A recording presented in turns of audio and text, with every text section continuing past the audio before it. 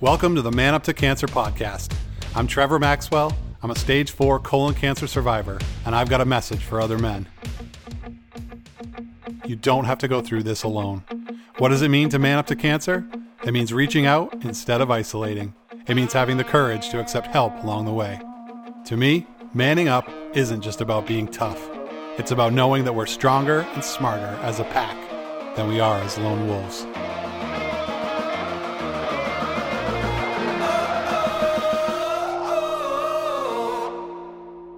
Hey friends, welcome to the Man Up to Cancer podcast. This is Trevor coming to you from snowy and beautiful Cape Elizabeth, Maine. It's a bright blue sunny morning out here, and I'm really psyched and grateful to be sharing this episode with you. Today is the 50th episode of the Man Up to Cancer podcast, so I feel like it's fitting that I do just an unplugged, unedited solo show today. No ads, just me rambling at you. If that's not your cup of tea, feel free to skip ahead to, or go back, check out our catalog. So 50 episodes, when I wasn't even sure, if I'd get a handful in, it's pretty awesome. I want to thank, lots of thank yous real quick. To all my guests who've been on, you've been so generous and just so giving with your time and your spirit and your energy. Thank you for coming on. To Kellen Wellborn, my usual co-host and partner in crime. Thank you for being my co-host, my friend, the Jill of all trades when it comes to Man Up to Cancer, marketing and merchandise and all that stuff. Susie Pond, I'm going to do that forever. Susie Pond and Alice Anderson for more things than I have time to say. And thanks, of course, to Joe Bullock and to the more than 1,400 men of the Howling Place group. KFG, you are all fierce and loving wolves, and I will go to battle with you always. Today I want to give you an update on my journey, and I want to talk about one of my favorite subjects, toxic positivity. So for my journey, thank you all for your love and support. For me, Sarah, and the girls, we feel it. 2021 was a year of suckitude. It was pretty much mostly chemo and surgery. My really major surgery in September. After months of the kitchen sink kick me in my ass chemo, I had the big surgery at Mass General to basically, it was cytoreductive surgery or debulking. It's a fancy way of saying they cut you open from your breastbone all the way down to your belly button, open up your entire abdominal cavity, and just kind of pick out whatever cancer and tumors they find in there. So for it being a year of suckitude, it went really well. The chemo worked great. The surgery was a success. And now into 2022, in mid-January, I had my first CT scan since all of that craziness and my second blood work. So my blood work is perfectly normal. I have the blood of a non-cancery person, which is wonderful. And my first CT scan, let's just say the anxiety was high as that scan date approached on the calendar. But the CT report came back with the best news possible. No local recurrence and no sign of metastatic disease. So no evidence of disease. Ned. I like to think of Ned Flanders from The Simpsons. Actually, no evidence of active disease would be more accurate. I have at least one residual tumor at the very top of my liver, but that hasn't changed in more than a year, so we are assuming that that's dead. So NED, or NED, the holy grail for cancer patients. If you get to NED, you are doing a happy dance, no matter where you are, when you get the news, no matter what the future might hold, no matter what the doctors tell you about your chance of recurring, and I know my chance of recurring are very high. So yeah, it's good. But so you get this scan report, and it's most of my scan reports have been like 3 pages because it's like every little spot of concern and possible metastasis and definite metastasis, and it's just bad. This one was less than a page, so I was kind of shocked, and just said, no evidence of active disease essentially, and so time to celebrate, right? Yes. But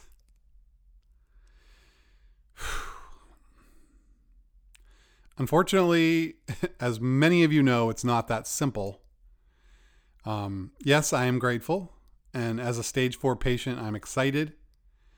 At the very least, I have a hall pass for the next 3 months until my next imaging. And at the best, I'm at the beginning of what will hopefully be a long string of good scans and blood work. I think about following the footsteps of Howard Brown, who had a similar surgery and is just rocking life, Ned. But there's also conflict in my mind and in my heart.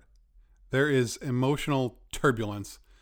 And a lot of friends, you warned me about this. You said when you go from active treatment to surveillance, aka watch and wait. What a great term that is. Like, yep, watch and wait. Watch and wait for the other shoe to kick you in the ass. Definitely some unpredictable emotions. And so here's the truth of what I went through. After the scan and getting the good results, the first thing I felt was exhaustion. Just utter exhaustion. And I think that's the cumulative effects of the treatments and the cumulative effects of stress. The stress of living with metastatic cancer it's unreal. It's really hard to convey to people who haven't lived it. So with that exhaustion comes relief. And really I wanted to just crawl under the covers. And it's funny because the stress going into a scan, the scanxiety, wondering what the results are going to be is the worst part. When you get the results, whether it's good or bad, if it's good, hey, great. You have that relief. You're celebrating. If it's bad, then you are regrouping, recalibrating, coming up with a plan. So, but at very least you have clarity. So just relief and just wanting to sleep after our ice cream cake with the girls and hanging out. Secondly, I've been wrestling with guilt. I know this is something a lot of you guys out there are dealing with, is survivor's guilt. It is the real fucking deal. Why did I get a good scan when Jill or Rick or Vanessa are getting shitty scans, are going into hospice? Why do I get some more time when for others the time is up? This is especially hard for those of us, I think, who are involved in cancer advocacy and are connected with a lot of patients, because I've made friendships with literally hundreds of other patients, and a lot of them have died or will soon die. And you think about that, of course. I think about them. When I wake up in the morning and I start like those mundane tasks or even just getting up, feeling my feet touch the wood floor, the sensation of that, feeling the aches of my muscles as they come to life, hearing Grace, the dog, scratching at the door or her toenails creeping across the room to try to get me up. All of those sensations that tell me I'm still alive, that I'm still here in this body, that I'm on this earth, and my friends are gone. Even when I know they would want me to have the best day possible, as Lona would say, when I know that they want me to soak up every moment, it's not easy. And I am absolutely motivated by their memory. That's something I talk about often. I've done a whole podcast on it. I'm motivated by the friends I've lost and those that are struggling to do all that I can this day to live with joy and purpose.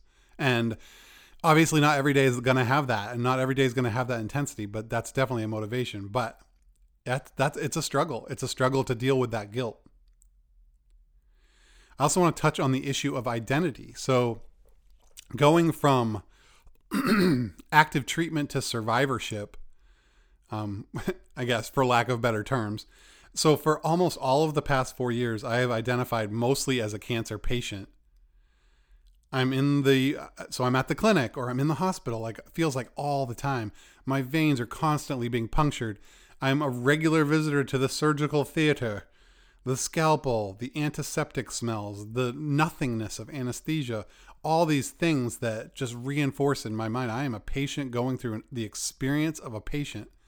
And I don't avoid that. Okay, I'm fine with that. That's where I've been. So then I'm told, no active cancer. that we can see right now. So go forth and live your life, young man, or semi-young man. I'm 45, still consider myself young. So am I a patient now? Or am I a survivor? Was I both? Am I both? Language just is so tricky, right? But we're always trying to define our identities in our mind, and language is one of the things we have. So 3 months now, if I do have a recurrence, or 6 months now, will I be a patient then? Lots of questions. How should I live? Should I slip back into that comfortable illusion place where I'm certain I will live to see my children's children? That place where my mind has the certainty of what I would expect to be a normal lifespan. So that option of going back into the matrix, that's very appealing. Or do I stay in this stage 4 mindset where planning is just a joke? Where the stage 4 mindset is where you need to do everything, fit everything in, see everything, make everything happen now, because this year might be my last trip around the sun in this human form. Planning, how do you plan when the illusion of certainty has been stripped away? I don't know the answers to any of this stuff. If you thought I was going toward answers, yeah, you're sadly mistaken.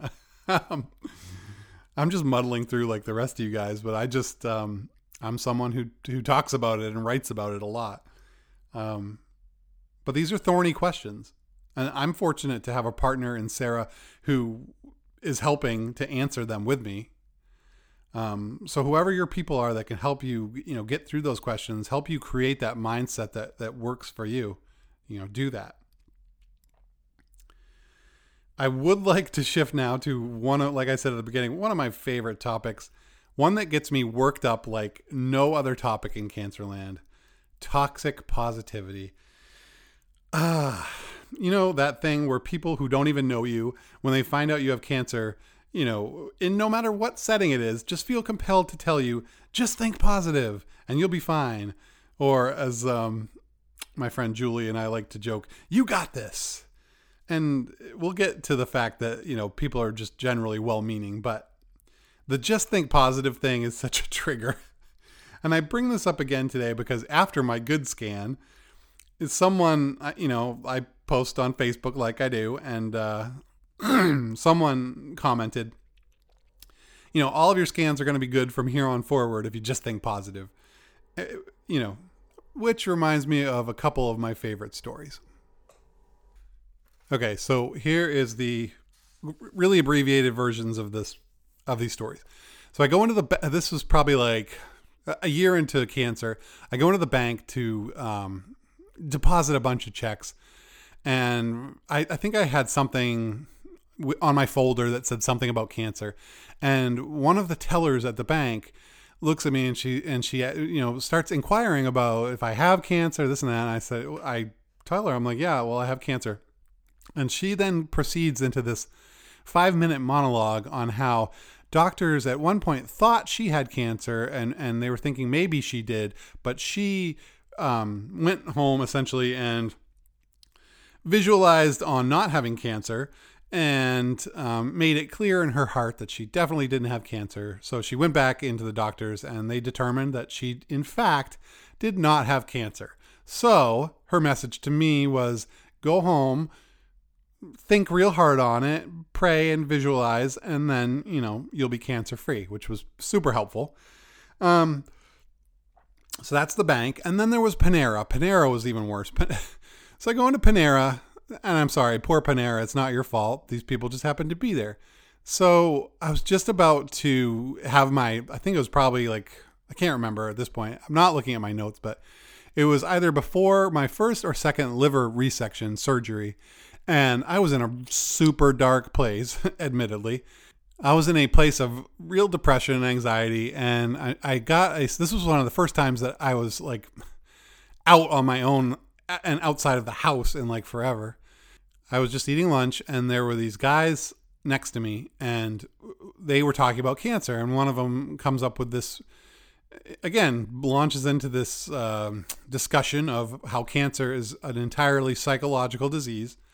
How people get cancer because they have some psychological roadblocks that they haven't dealt with.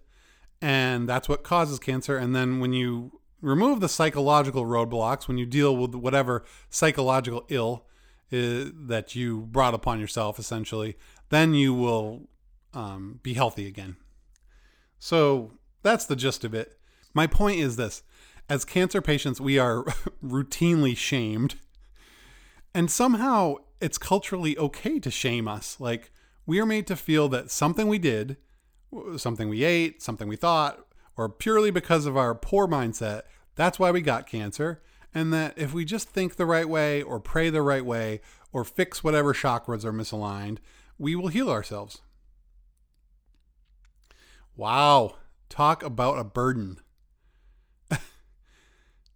It's heinous, actually, when you think about it. So imagine society telling someone with a spinal cord injury, just be positive, visualize your spinal cord whole and healthy, or telling a type 1 diabetic, just be positive, just visualize your pancreas working properly, and that's going to happen for you. You don't hear that kind of stuff very often outside of the most hardcore of evangelical settings. But with cancer, not only is it somehow okay to do that to us as patients, when you don't even know us, but it's everywhere. You go into a bookstore and you check out the health section, the magazines, the books, everything, audio, Conquering Cancer is all about mindset. It's over and over again. It's everywhere. And I mean, thank you. Thank you so much. You've finally provided the answer. I will just wish the cells back into behaving themselves. And I'm sorry, it's just real frustrating. And it's like standing in a garden full of weeds and closing your eyes and chanting, there are no weeds, there are no weeds. And opening your eyes and expecting the weeds to be gone. Now, to me, this is delusional. The weeds are there, no matter what we think of them. But, and here is the really tricky part for me, because I actually do believe that I can improve my health through positivity and taking care of my mind. Science has proven this. Like, we know the mind-body connection, but that power is limited. I don't believe that I have omnipotent control of my health. I get it. I understand that mindset plays a role. But I don't have omnipotent control of my health. And far wiser, far more capable thinkers, far wiser people than I have tried and failed to visualize themselves to a cure.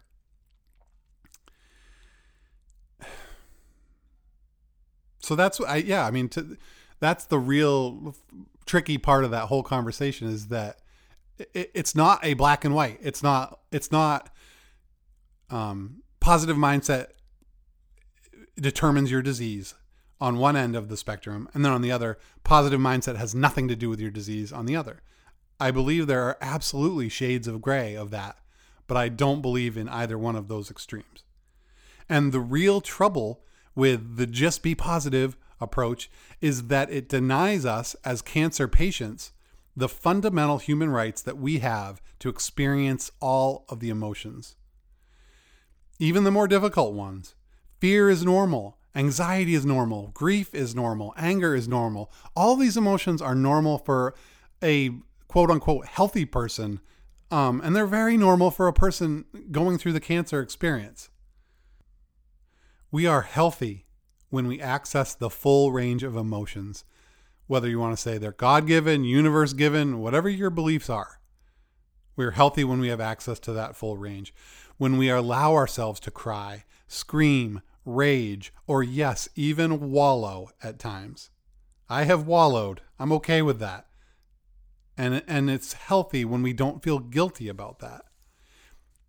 We are unhealthy when we suppress those feelings, when we don't allow ourselves to be fully human, when we convince ourselves that if we feel anything except positivity, we're allowing our disease to flourish. And that's how we're made to feel. And it's utter nonsense. So if you have people in your life who don't allow you to feel all the feels of cancer, tell them to stop. And if they won't, get yourself better friends.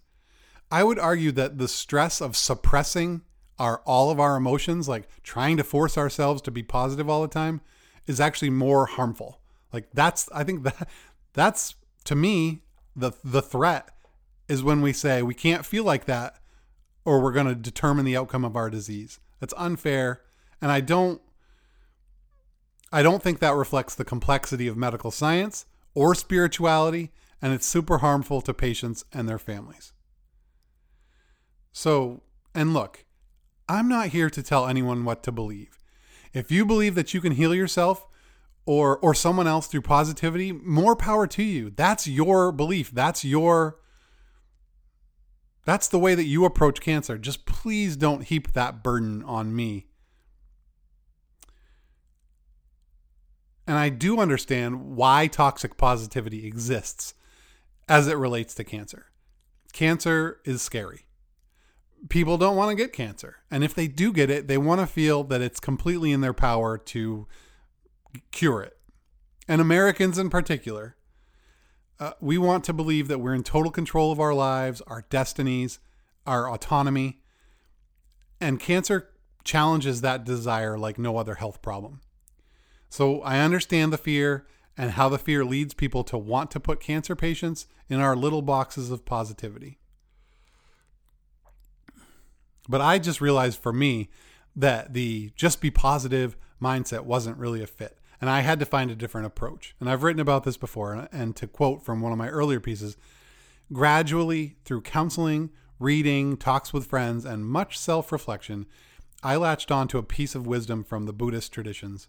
And that is, be open to all experiences and outcomes, but attached to none. So take, for example, my scans coming up in April.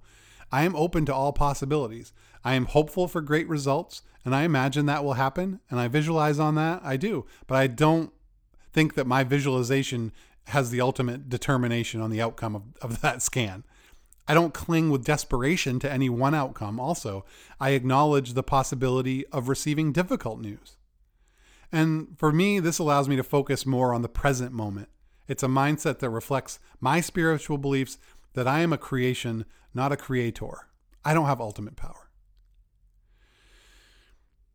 So thanks for letting me do my rant on toxic positivity. I hope some of it resonated with you. Let me know what your thoughts are on this. We talk about it a lot in our chats on Facebook, in our networks. But go to the Facebook page, Man Up to Cancer's public Facebook page. I post all these episodes there. I also post them on my personal Facebook page, Trevor Maxwell. I think it's Trevor Maxwell 35. I want to have, and I post all my episodes there as well, but I want to have open discussions around positivity and what I'm talking about today. So to finish up today's episode, I want to thank everyone again for supporting me and the Man Up to Cancer mission and getting me through 50 episodes of creating this podcast. I really enjoy it. And the thing that I enjoy most about it is connecting with you, connecting with the people who are listening, talking about it afterwards on Facebook or in Zoom calls or wherever I get to meet you. And if you want to email me, trevor@manuptocancer.com, or PM me on Facebook or on Instagram, Cancer Wolves. So at Cancer Wolves on Instagram. That's also the public page on Facebook for Man Up to Cancer. So I'm going to share with you a piece that I wrote in early January, about a week before my CT scan. And this is a piece about, excuse me, this is a piece about spending time with grief and kind of touches on the theme that I was talking about, which is how I experience some of the tougher emotions. And really, when I experience those, when I get close up to them, when I don't suppress them, how that process through thinking and writing takes me closer to coming to peace with them and then moving on and experiencing other emotions. So this ends on a very hopeful note.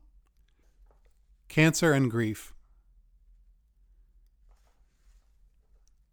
Grief shows up at your door and you want to turn it away because you know how much it's going to hurt.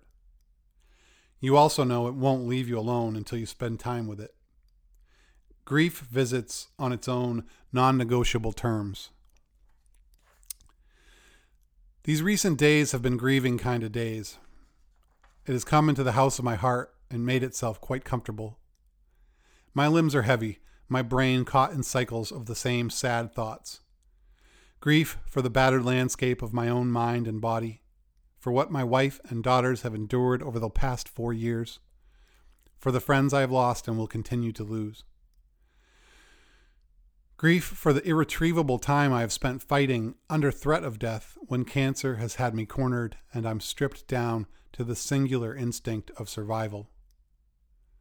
Grief for a society full of thoughts and prayers and little action, a complacency that would profit forever from our poisoning, burning, and cutting. Grief for the children left behind and the children facing a grown person's fight. Grief at knowing that while I have laid down my sword for the past few months, I will almost certainly be called again to that brutal and bloody field. And still, I must rally and stand against despair. I must know that grief is a visitor, not a permanent resident here. Grief will move along. In the very writing of this, I sense its restlessness. And in the morning, maybe tomorrow even, a kinder visitor will come. Maybe hope or gratitude, perhaps even joy. Thanks for listening to the Man Up to Cancer podcast. If you want to support our mission, visit patreon.com/manuptocancer. Monthly subscriptions start at $5, less than a single cup of coffee at some establishments. And if you know a man struggling with the isolation that cancer can bring, let him know about us. The Wolfpack doors are always open.